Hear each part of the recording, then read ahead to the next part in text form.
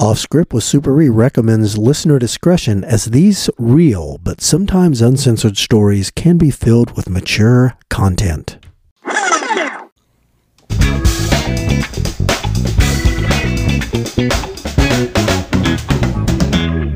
Hello everybody, Jay here with another Off Script with Super E.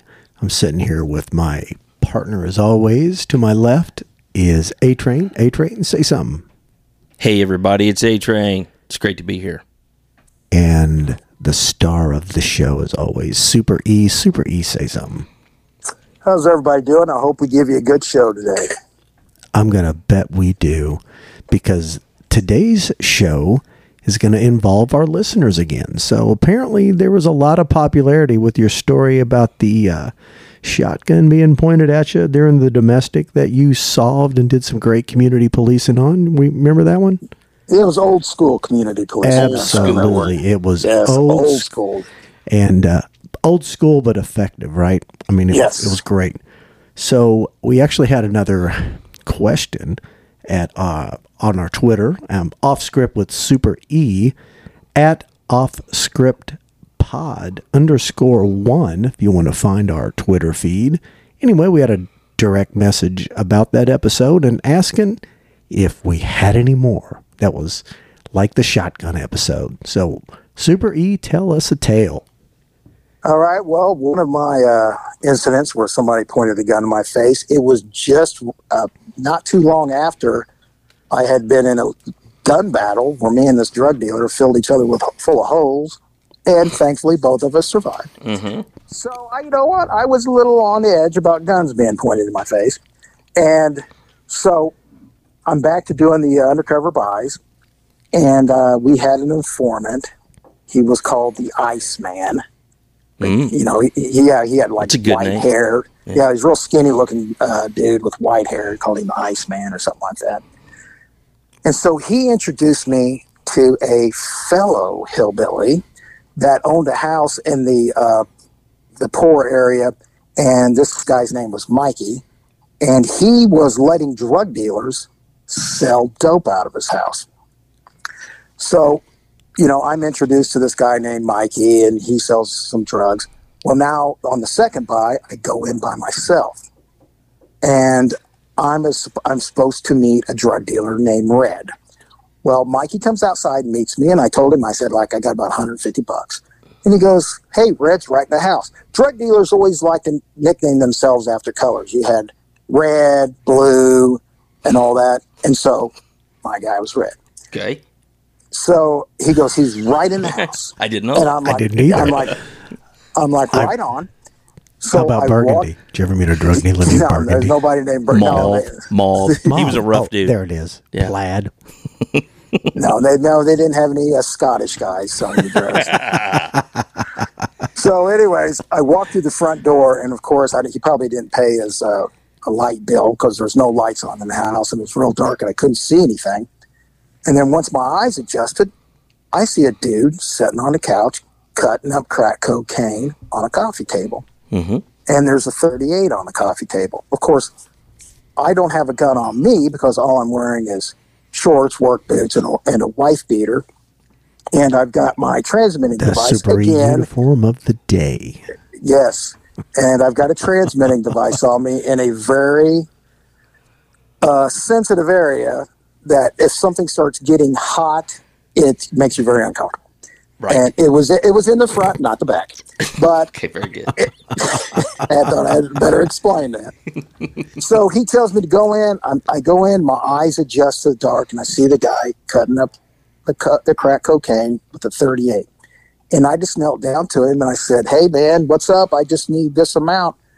Well, I did not know this. Mikey had several drug dealers in the house, and this wasn't Red. This might have been green or yellow. It's kind of like Reservoir Dogs. It was Mr. Pink. And so this was a guy who wasn't expecting me at all. Mm-hmm. And when, like I said, drug dealers, they were kind of nervous when Charles Manson comes walking through the door. Right. And so I come walking through the door and kneel down by this guy, by him and his .38, and I freaked him out because he had no idea who I was. And so he immediately takes that 38 and he sticks it in my face. But remember, he's more scared of me than I am of him.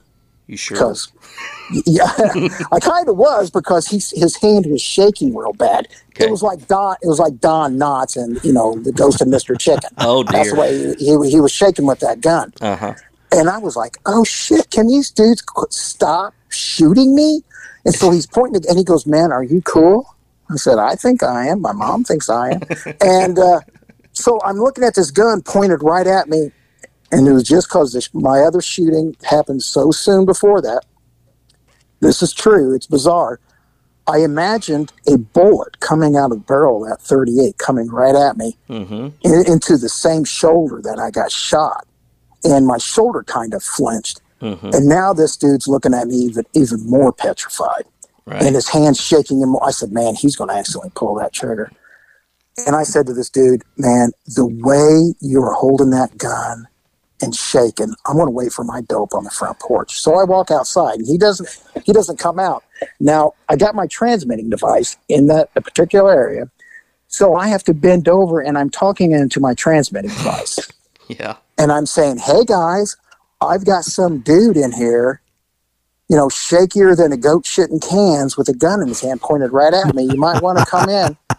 But these transmitting devices from the 90s, I might as well have had a can with a string on it all the way back to my backup. Right. And so I'm like, you guys need to come on in. I'm standing there, nothing. Okay, guys, come on. He's got the gun. Come on in. Come on in. Nothing. And I'm like, son of a bitch. All of a sudden, that front door opens, and this dude looks at me like he's just, he just saw the devil. Because that's what I think I appeared to him. And he took off running to his 84 Olds 98. And I said, well, he's running out the door, jumping in his car, and he's driving away. You need to stop him.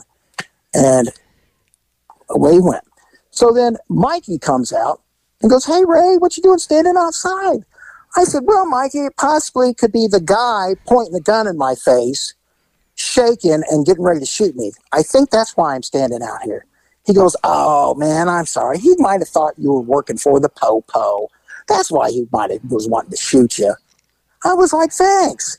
Well, go get my dope for me. So he goes in, gets the dope for him, red, and brings it out. Well, here's the crazy shit about this. We had several narcotics units. We were the main narcotic unit. Then you had it broken down at district level. So I decided to go back again and make another buy off Mikey, because we was just going to do a search warrant, lock him up for the dealing. Whoever's in the house had dope on him. They're going to jail. As I'm going towards the house in my car, they notify me, hey, don't go up there. Mikey just got shot dead in the chest. I said, 10-9, which means, say what? And I was like, what happened was the district level unit had done a buy out of there, and the day after I made the buy, they did a search warrant on the house, kicked in the door, and drugged a bunch of guys off to jail. Or whatever. Well, they thought Mikey was a snitch. He was not. The next day, I was supposed to go up in there. They shoot him dead in the chest. Okay. And he lived. He lived. And they say, hey, who shot in the chest? He wouldn't even tell them. Okay, wait a minute. So I was like, you mean bullseye? Not dead, literally, because he's bullseye alive, right in the chest, and he lived. 5X. 5X'd him. Yeah, and so I was thinking, they didn't even think twice about shooting old Mikey. I can't believe I got out of there without that dude shooting me if he thought I was an informant working for the police. Right. So, but, this happened on drug deals all the time. You just had to keep your head. Like on a second time, a couple of years later, I was making a crack and heroin buy, and the informant was going to introduce me to this guy in the hood. And so we're parked in front of his house. He runs in, or the informant runs into the house, lets the drug dealer know, hey, we're outside and my man's got money. He goes, okay. And then she says, hey, also there's a pit bull running around out here. When you come out to the car, you better be careful. There's a pit bull running around. So this guy decides, well, I'm not going to let a pit bull bite me. He grabs I don't know, I'm not good with guns. It looked like an AK with a giant silencer on it. So he comes walking out of the house real confident, carrying this thing like it's normal for everybody to waltz around the neighborhood with an AK with what appeared to be a giant silencer suppressor on it. And so I immediately knew, okay, this guy is not going to threaten me with this gun. He's protecting himself from a dog. But my backup doesn't know that. So I don't want them to come flying in and, taking him down when they didn't need to. So the dude comes sauntering up to the car, and I've got a video recording device in the car. And for the prosecutor and the jury, when this guy got arrested, I wanted to make sure they had unbelievable 100% proof that this guy was carrying a gun as he was dealing drugs. So this guy walks up to the passenger side of my car, and he's standing there talking to the informant, and he reaches down, and I get this on video of him handing the informant dope, and then you got it on video of me handing him money. And then I was like, man, that is an awesome looking gun. What kind is it? And he told me what kind it was, and I go, can I see it? Can you put it in the car? So he just kneels down, puts the gun in the car, and so I'm sitting there scanning it to get it on video to make sure, boom, there it was. But in this situation, unlike the one before, I knew he wasn't going to shoot me. I just had to make sure the other guys didn't come in thinking he was going to shoot me, and then we have a deadly force situation. So that's what, in this situation, I was trying to avoid. Yeah.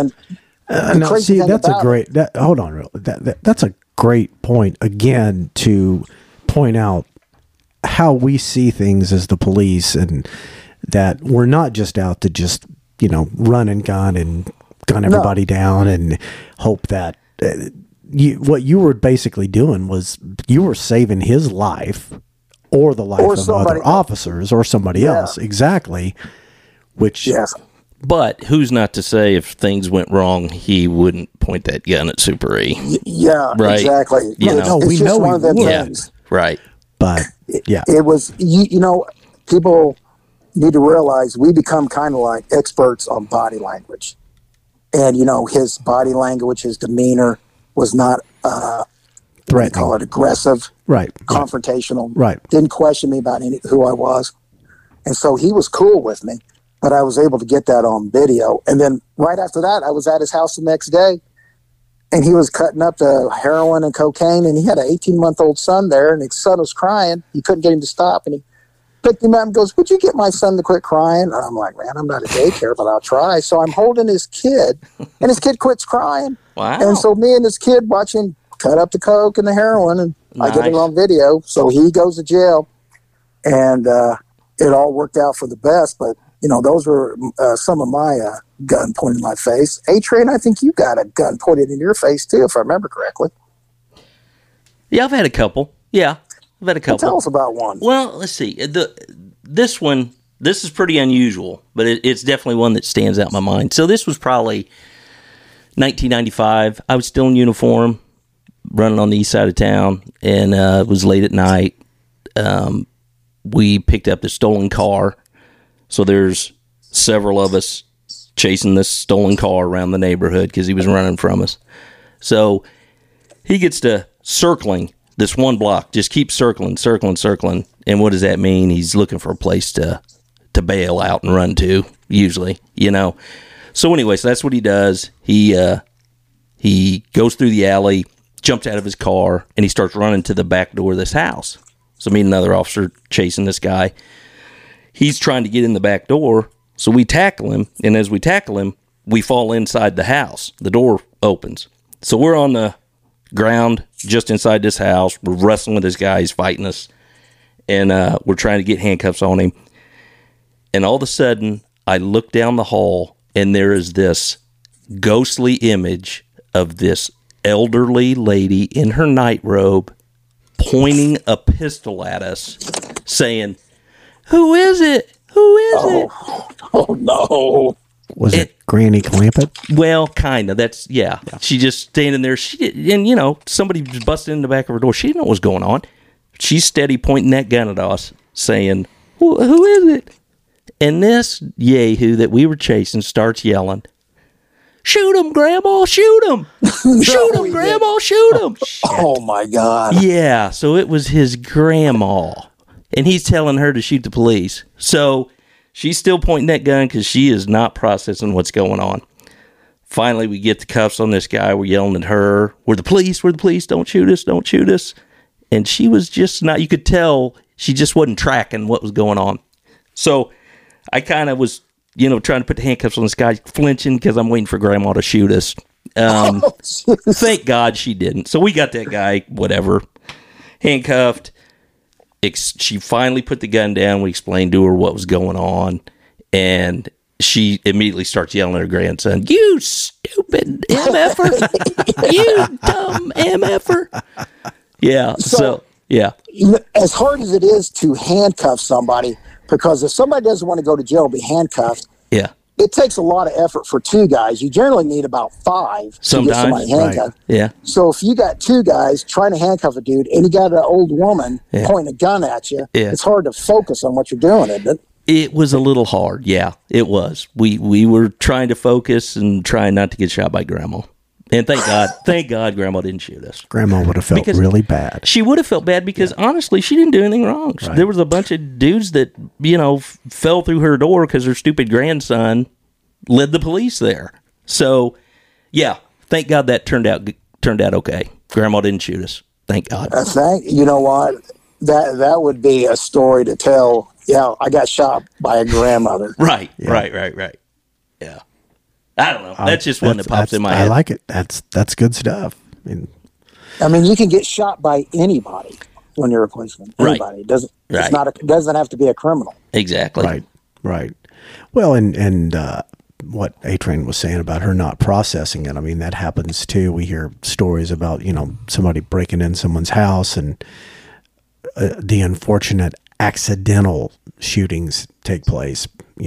That's why got to preach gun safety. You got to practice gun safety. You got to train, and have a plan if you're going to have guns in the house. I know that I always, with my kids, I always told them, I said, we don't want something horrible to happen, so we have to talk about when when they get old enough to start coming home late and those things. So I'd recommend everybody have a plan. Yep. But Grandma, she didn't really have a plan, although she didn't shoot us. Right. Thank God. So even though her grandson was telling her to, shoot him. Did she find out how sweet A-Train and friendly A-Train was after the incident? Absolutely. Afterward, after I cleaned up because I had soiled my uniform pants, I talked with Grandma, and she was a sweet, sweet old lady. After he cleaned up and then got the visual out of his head of all the cops lining up to talk to Mrs. A-Train. Yes. Exactly. And you'd be at the front of the line, wouldn't you? Oh, my gosh. Well, fellas, anybody got anything? I've got nothing else. We need crickets, man. Yeah, cricket. Well, I want to thank the question. Another listener as actually not the same one that asked the last question. So we're on a roll here with 2 different people, 2 different questions about episodes. Keep sending questions. Keep sending the questions. If you got any recommendations or something you might want to hear Super E talk about, let us know. That being said, A-Train, take us out of here. All right, I will. See you.